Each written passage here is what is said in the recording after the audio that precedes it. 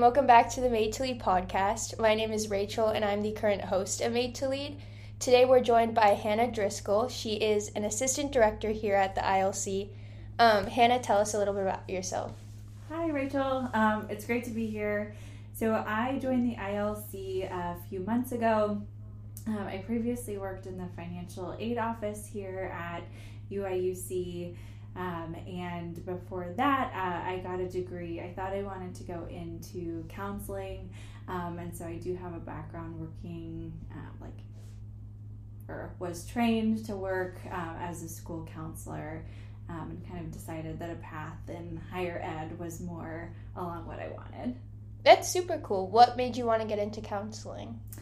So, when I was kind of thinking about what I wanted to do, I always thought that I wanted to work with K-12 students. And I think a lot of the skills that I learned in my master's program for counseling have really been good transferable skills. But once I went straight from undergrad into grad school, and I think maybe if I had taken a break to kind of explore my interests and my strengths a little bit more, after getting some experience like with K-12, I realized that maybe working in higher ed was just a better fit for me personally. Yeah, for sure. That makes sense. So what made you want to work at the ILC after the financial aid department? So in the financial aid office, I had some kind of very specific program responsibilities. And one of the things that I did was work with a tutoring program called America Reads, America Counts, basically working with undergraduate students who work with the local Champaign and Urbana school districts to help students with math and reading. I really enjoyed the experience of working with the students there. And when I saw the opportunity come up at the ILC, it just seemed like a really great opportunity to work with students in kind of like an even more personal capacity, to kind of get to know students more, help them develop their skills, and do more of the things that I was interested in doing. Because I guess with the financial aid department, you're probably not interacting with the student body as much, but here you're definitely very involved in the kids' lives, which is super cool. Yeah, and being able to be working with the student employment program here is awesome. Just getting to know everybody and see how people's skills are developing across all of the positions here. That's been a really fun experience. For sure. So what does your job as an assistant director entail? So I work, I help manage the student employment program for the ILC. So we have, I would say 5 different, no, we might have to go back to that part. Technically, we have 5 different areas, but we have 4 teams. So I will just say we have 4 different teams here that have student employees at the ILC. So I help manage the hiring process for all of those, and then we'll do training. I also work with the leadership certificate program, which is pretty cool. The program requirements, we've been working on revamping them to relaunch in the fall. And so it's been great to see all of the students who are currently in the program progressing toward getting that certificate, and then looking forward to even more people joining next year. And then I also work with the Institute by Leadership, which is a 4-day retreat. We partner with the nonprofit company called Leadership to put that on for a group of students who are sponsored by their academic colleges to go. So those are kind of the main things that I will be working on. That's super cool. So you mentioned these organizations used to help with education in Champaign and Urbana. Was that kind of your initial experience in leadership and, like, teaching leadership, or did you kind of, like, learn it while you were in undergrad and stuff like that? Mm-hmm. Yeah, I would say that most of my experience with leadership has been pretty informal. Like, I don't have a formal background in leadership education, and so I think a lot of the experiences have come either like from when I was a student or like in grad school doing my internship, or the work experiences I've had kind of leading up to now. I think one of the interesting things about the leadership model that we have is that it goes so much more beyond, like, you have to be in a formal, like, you have to be the president of something to be a leader. And that was something I didn't necessarily always, like, recognize or put a name to in the past. But I feel like this is really helpful in reflecting on, like, the ways that I may actually have had leadership experiences, or the different ways, like, not everybody leads in the same way or has the same skill set to be a leader. So. Yeah, and I think for the most part, it's not extremely common for people to have, like, actual leadership education in a classroom.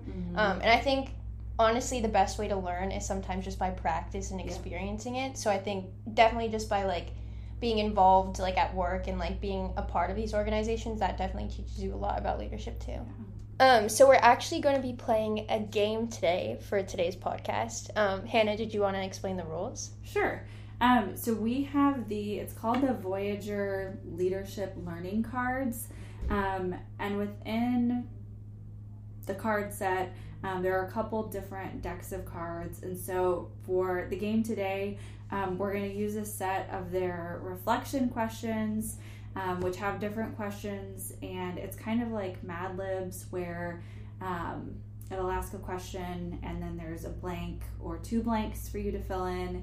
And then the second deck we have is the Student Leadership Competencies, which is a bunch of different leadership competencies that we'll randomly draw and fill in the blank on the cards.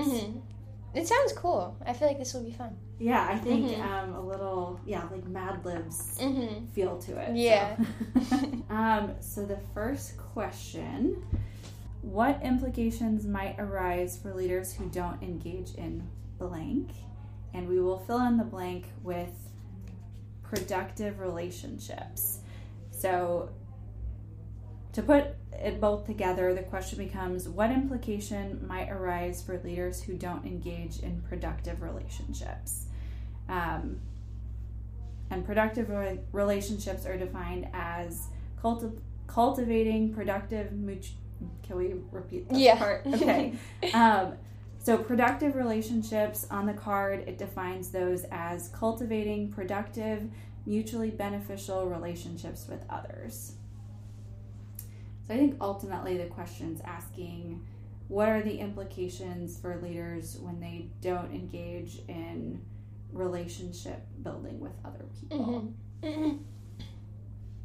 I feel like, in my experience, if you're not kind of cultivating that environment and those relationships, it can lead to kind of a hostile environment, just because I feel like a lot of people won't necessarily feel comfortable, especially in, like, a work environment. They might not be comfortable in approaching you in an issue, or maybe, like, something with work arises and they kind of need some advice or, like, need to understand, like, how to approach the situation. I think that kind of does lead to some tension and some, like, I guess, pain points within the organization, if that makes sense, because it's not flowing as efficiently, like, the workflow isn't flowing as efficiently as it could.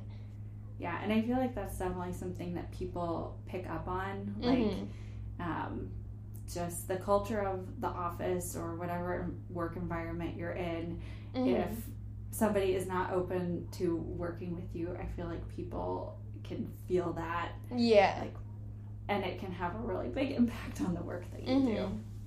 Yeah, and I think definitely people are unhappy in the workplace. That could definitely lead to, like, more tension in the future, which is, I guess, eventually just leads to a bigger buildup, especially if it is your boss in that situation, I think. supposed to, basically a leadership boss kind of thing. And I just think it probably isn't good for anyone in that kind of work environment.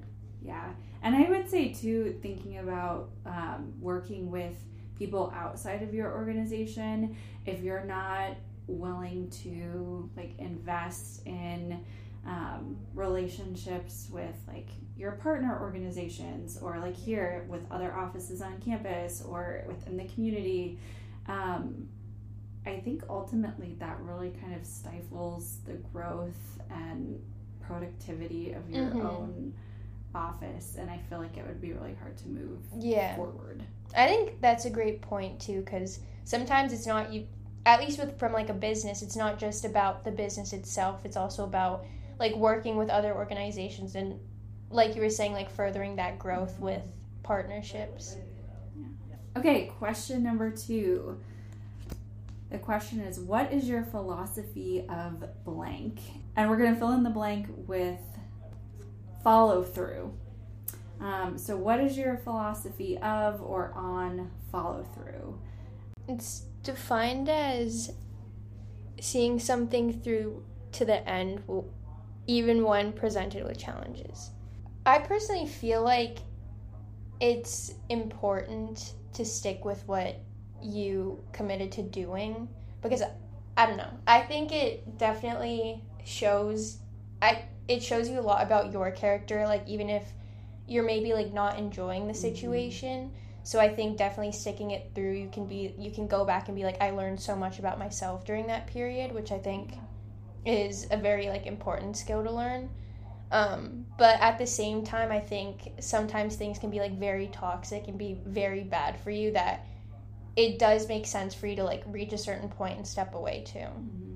Yeah, I think that is a good like encapsulation of the philosophy, right? Where recognizing the importance of follow through, and like you said, even if it's not something maybe you particularly wanted to do, or maybe it's been a difficult process, that there are a lot of learning opportunities and like growth opportunities that can come from it, but then also balancing that with your own like well-being and just kind of knowing your own personal limits. And I think there can often be like a hard balance between that. Like I know for me, I had 2 jobs my senior year that I quit on the second day. The first one was at Chick-fil-A, which is just like, okay, like I went to work at a boba shop instead, which honestly was the best decision for me, because like I stayed at that boba shop for like 2 years, and it was like one of like the best experiences ever, because I made so many close friends in that position. So I think it was ultimately right for me to do. But I remember during that same period, I also had a job at State Farm. Like I got a job there after the first day. Like they marketed it as a like marketing internship position, and I'd be doing like outreach. I'd be going to like different businesses to have them like sign up for insurance with State Farm. There would be like 10 other interns, and we'd have like meetings and kind of work together, and it'd be a great learning experience. But then as soon as I got there, I was the only intern, and I was being treated as an insurance agent. Like I was answering phone calls, like answering insurance emails, like stuff like that. So in that position too, I think it was kind of like a misinformation kind of thing. Like the job position wasn't at all like it was described to be, especially like in the interview. Is definitely like a way different vibe. So I think definitely like after that, I remember my friend's mom saying like, oh, maybe she shouldn't be like quitting a job on the second day, like on the first day, which I think is understandable. Like I can see how that definitely is like a very bad thing to do. But I think ultimately it was like the right decision for me to do, instead of like following through with those positions.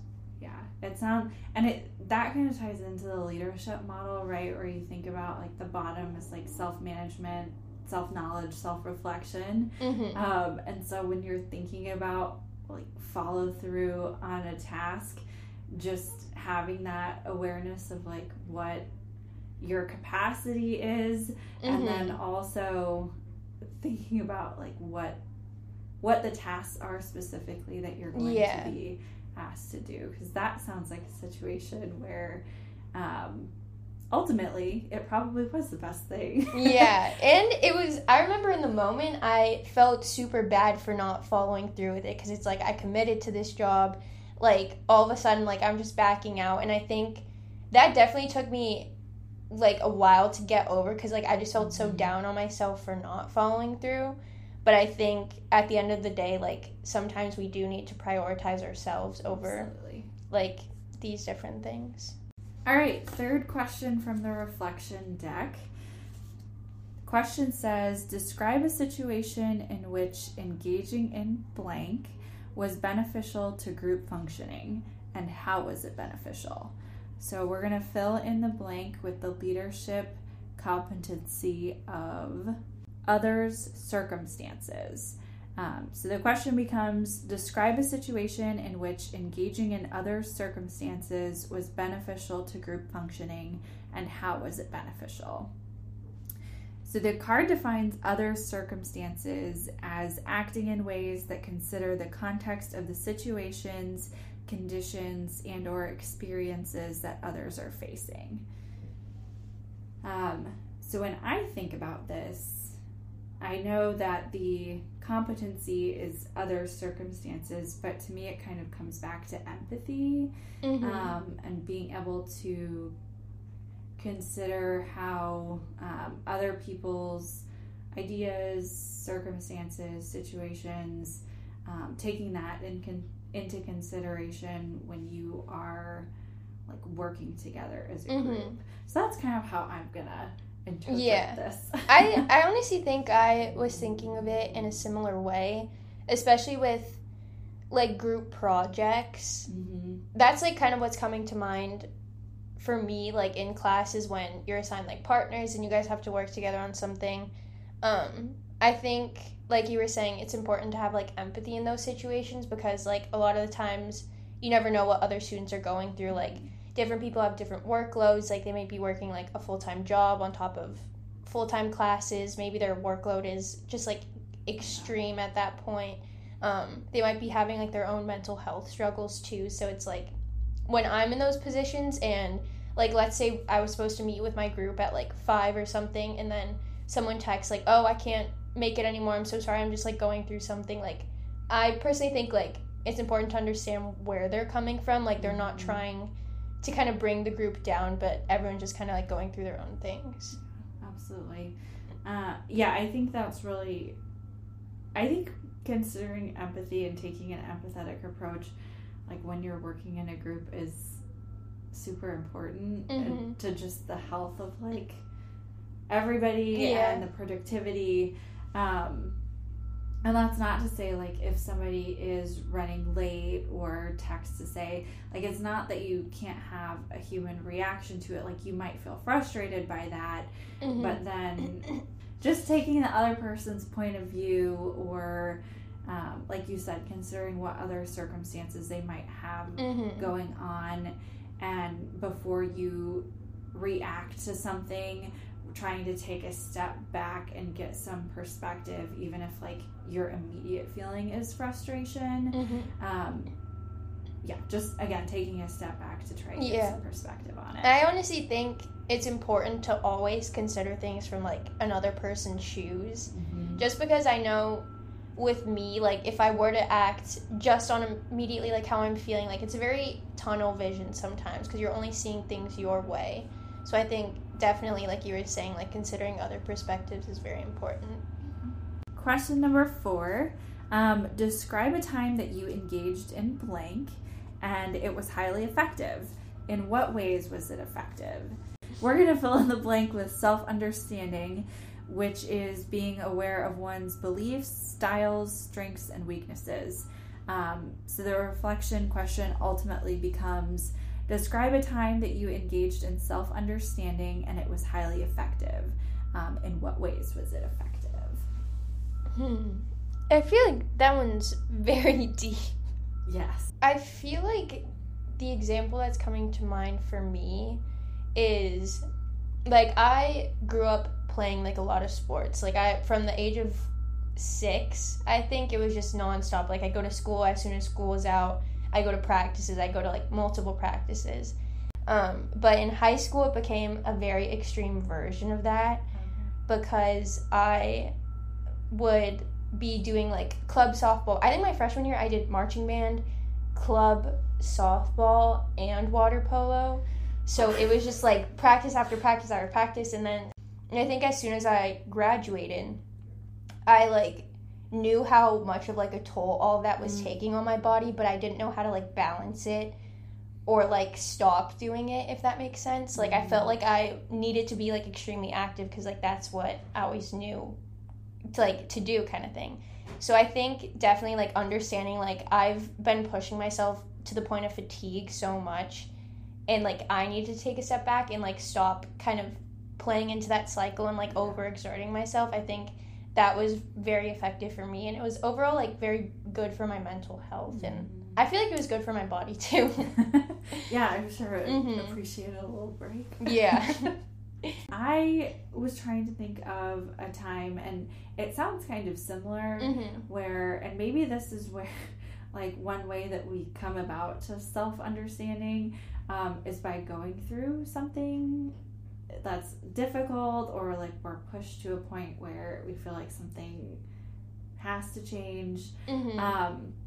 But I'm thinking about times, like, I have had sometimes a hard time communicating, like, when I need help to other people. So both, like, personally and professionally, when I've had a lot on my plate, I'm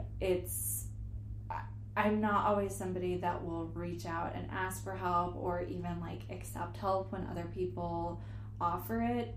And so I think once I had that realization about myself after going through a couple times where maybe things, like, I was overwhelmed, I did have too much, and I did not reach out to other people for help or ask for what I needed, just realizing, like, that's not that's really honestly not very healthy, and it's not sustainable, and it's not leading to the outcomes that I want. Yeah. And so I think having that reflection piece of understanding, like, how do I, like, what are the indicators for me that tell me, okay, I'm getting to a point where it's becoming too much.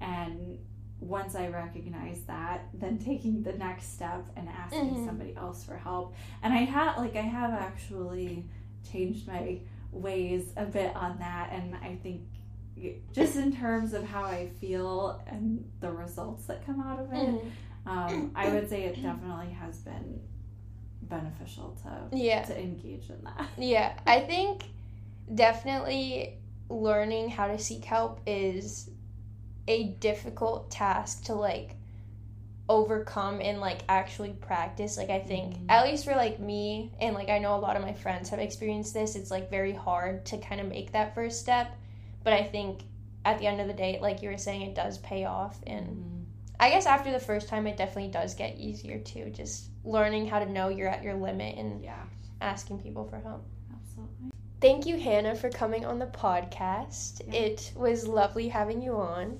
Thank you so much for having me. It was great to have the opportunity to talk with you. Yeah, of course. So that's it for today's podcast. Keep an eye out on the Illinois Leadership Center's Instagram at Illinois Leadership Center for any updates on future podcasts. I hope you guys are having a great week and are being the best versions of yourselves, because the world needs better leaders.